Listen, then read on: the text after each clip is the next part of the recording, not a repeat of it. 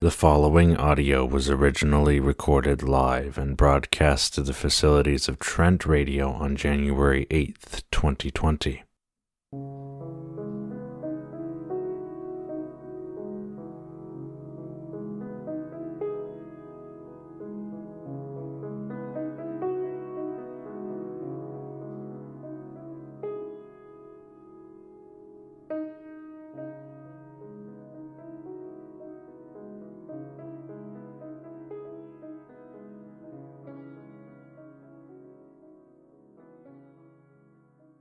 I'm Justin Evangelo. This is Disenabled, the show where we enable people with physical disabilities. So happy to be back behind the mic. It is my one sane spot in a university world full of chaos and craziness. Today, I am so fortunate to have a terrific guest with me today. She has been recording radio as far back as reel-to-reel tape in the 1970s on Ryerson Radio.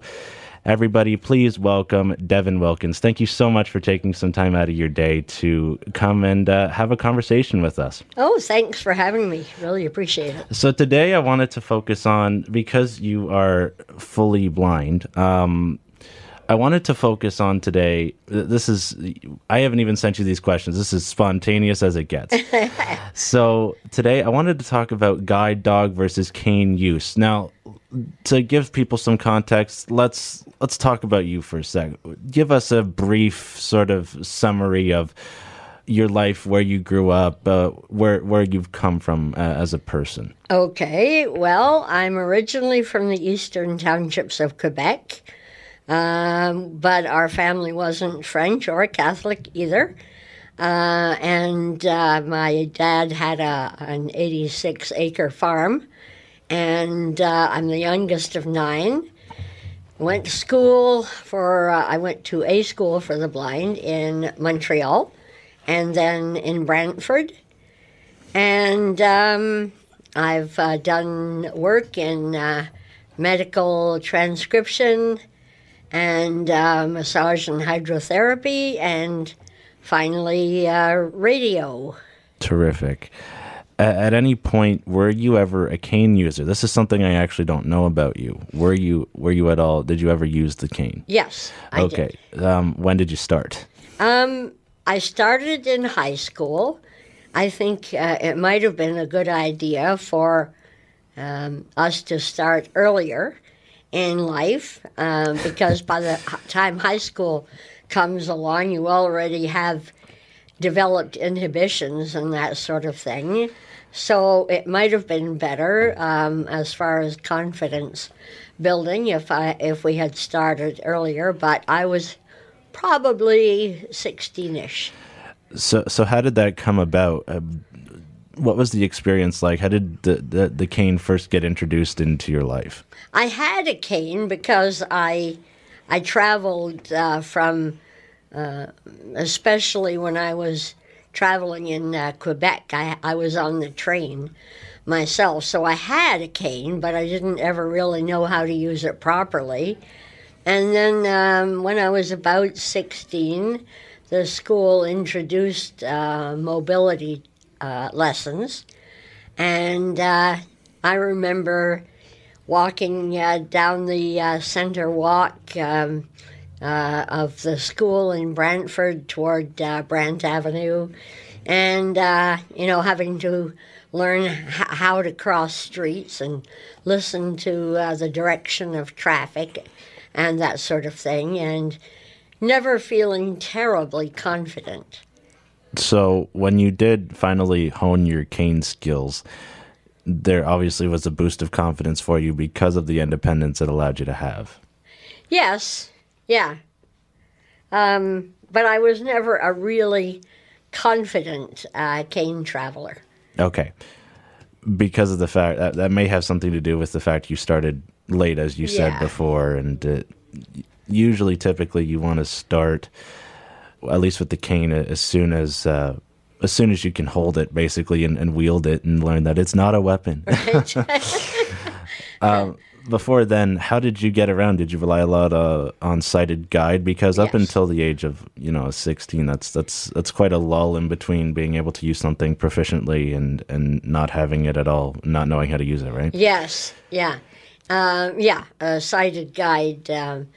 Most of the time, I remember walking to church, back and forth to church in school, and quite often the people that I walked with, didn't have any more sight than I did. So, but we were in a fairly tight line, so you couldn't go too far away, too far afield. Mm-hmm. But I always remember when I got my cane, I decided I was going to call it Thelma. You know how people name things. And the reason I called it Thelma was my mother's name was Thelma, and she wasn't a particularly good guide. And for example, she wouldn't tell me when there was a curb, and I quite often found myself, as I said in a poem one time, paying respects to the ground on all fours. So when I got my cane, and quite often it let me down, as far as probably more because of my lack of skill than because of the cane itself. But anyway, I quite often found myself paying respects to the ground on all fours. So I called it Thelma. Okay, straying away from Thelma then, what made you switch to a guide dog, and how old were you when you made the switch? I was, once again, later than most people. I had wanted to much earlier, but my family kind of discouraged me. Mm. And then when I moved to Collingwood, and I was with a mobility instructor, she said to me, "I'll have to see about getting you a puppy." And I just about fell over because I thought you had to be a really, really competent and confident cane traveler to have a guide dog. And the idea of having a dog beside me, as opposed to a very non-responsive cane, sounded like a really appealing idea. So I went to Canadian Guide Dogs for the Blind and had a 2-day assessment, and decided that I wanted to go ahead with getting a dog. And for my 42nd birthday, I got my first dog named Sally. Wow. And she was a golden retriever. Well, you now have a golden lab that's laying right at our feet right now. Frankie, he's your 5th dog, do I remember correctly? My 4th. 4th dog. And he's a yellow lab. Yellow lab, okay. Mm-hmm. Golden yellow, close enough. Well, golden retrievers have a longer fur. Yeah. Yeah. Yeah, and it's usually fluffier too. Yeah. Frankie's nice and coarse. Yeah. What kind of training was involved, and how long was it to get Sally in the first place? You have to be there for about a month at the school. And they do a lot of, not my school, but there are schools that do a lot of home training now. But the school that I went to, which is in Manotick, just south of Ottawa, likes you to really concentrate on being with the dog and building a relationship and a bond with the dog, and kind of putting everything else in your life on the side. So that's one of the reasons why I think they want to have you where they are instead of having to bring the dog to you. Right. Because it would make sense. The dog's much more familiar where it's been brought up and trained in a more comfortable environment. And then when it goes off with you, you're its stable source of comfort and companionship. So if everything goes according to plan, I imagine, then the thought is the two of you, the dog and you, will click up and be lifelong friends. Yeah, that's right. So when you go through the training, do you have to go through it for every dog you have? This is a misconception behind a lot of behind a lot of people who have dogs. Some say yes, you have to go through the retraining. Some say no. Have you had to? Yes, I have. Okay.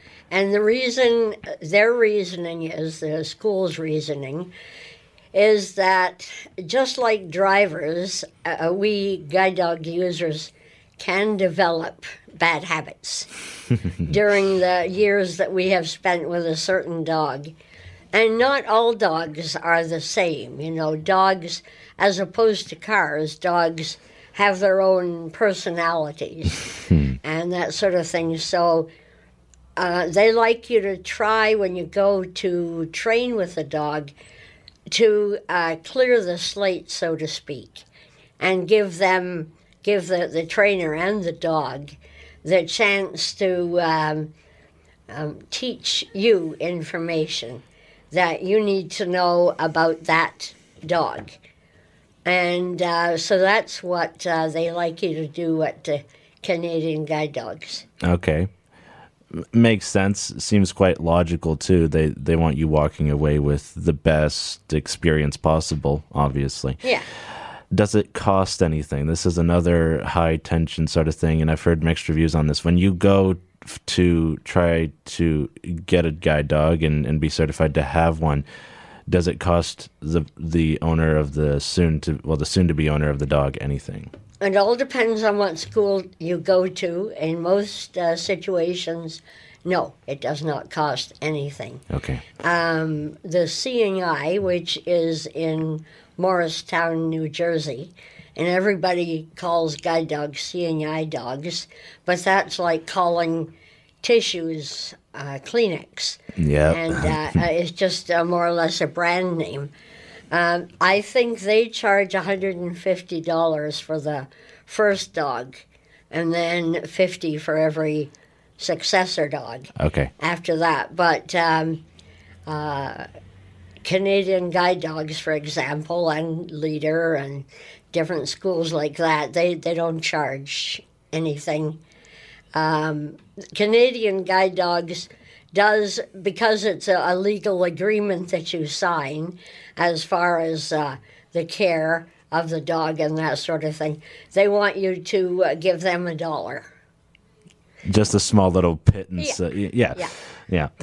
Okay, so it does vary, and it seems like in the States it tends to be a little bit more expensive, as you mentioned. Having the dog versus having the cane, how have people reacted publicly? Usually, what I mean by this, and of course I don't want to steer your answer in any way, but what I'm trying to drive at is usually people pay much more attention to the dog because it's a better conversation point, because it's more approachable than a painted stick with a grip on it. Yeah, that's right. So in your experience, have people been much more receptive to the dog than the cane, or has it been equal? What's that been like for you? Yeah, definitely people are more receptive to the dog. It's funny, if they can talk to the dog and then leave it, that's fine, but it's not so handy sometimes when you want to go in the car with somebody. Then they're not necessarily as receptive, but because of the hair and that sort of stuff, and so you need, as a handler, you need to try to keep your dog as clean as possible. But certainly, a dog is much more of a conversation starter than a cane. And on long bus trips, like I tend to take to go and see family. Mm-hmm. The dog is definitely much more companionable, and you can at least talk to the dog. Whereas if you talk to your cane, well, you might get some strange looks.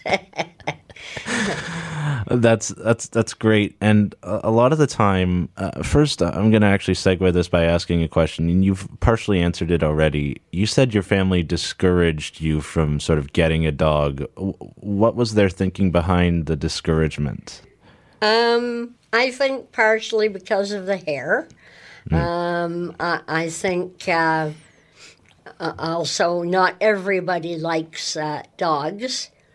And other than that, I'm not sure why, because I'm not living with any of my family, so they don't have to worry about taking the dog out and that sort of thing. And finally, I said, unless you're going to be there to cross the street with me anytime I want to go, I don't think you have any say.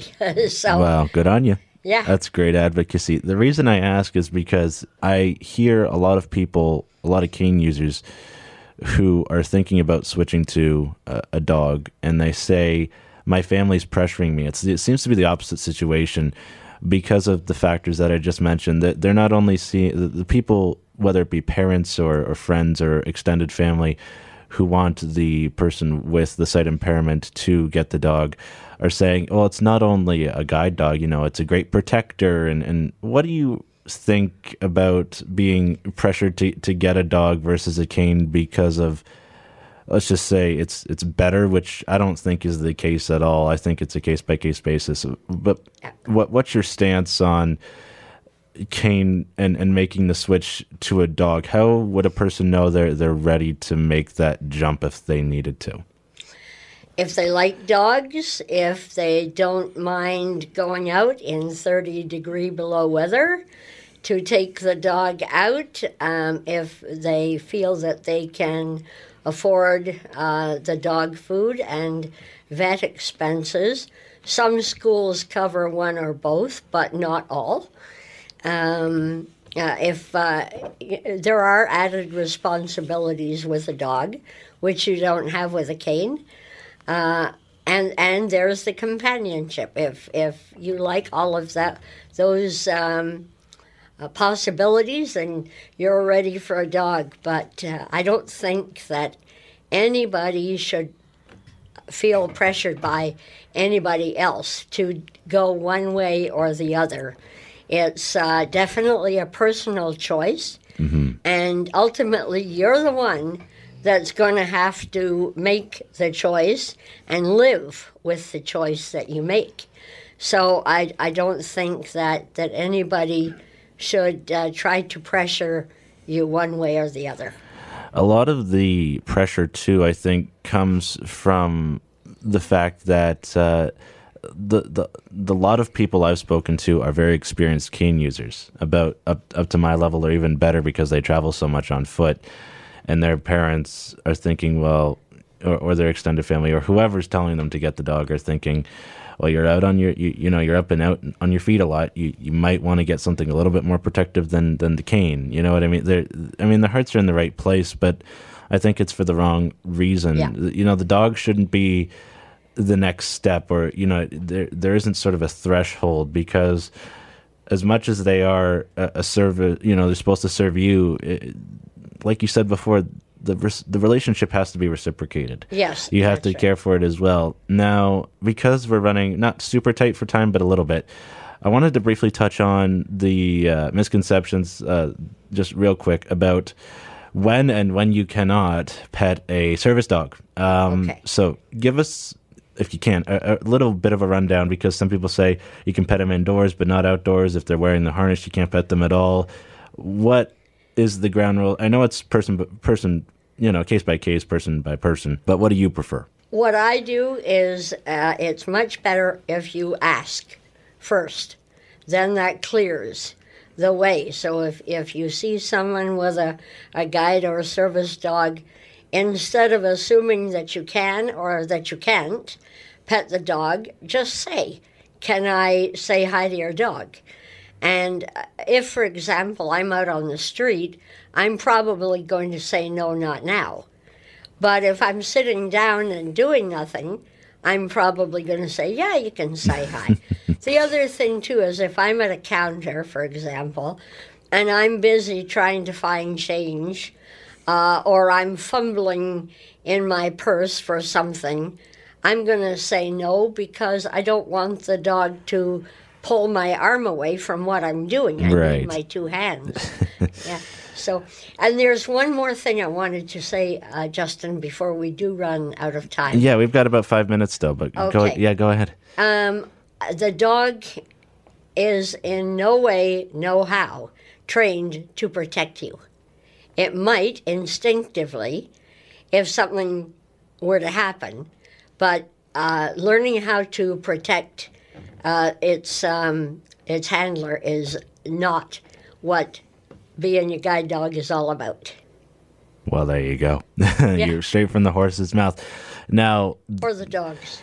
You mean when an attack? Like, here's another misconception that just came to mind as well. They are trained to keep you safe when you're crossing roads or train tracks or what have you, any sort of intersection where a vehicle is moving. Yeah. They're trained to protect you there. So if you were to go and the dog says no, will it act in that sense? Will it usually do something? Oh yeah. Okay. If quite often, if a danger of that kind is staring you in the face, so to speak, the dog will either step in front of you or shove you out of the way, or whatever. But if when I was talking about protecting, if somebody were to approach you and start attacking you in any way, most dogs might protect you out of instinct, though. Right. Not because they're a guide dog.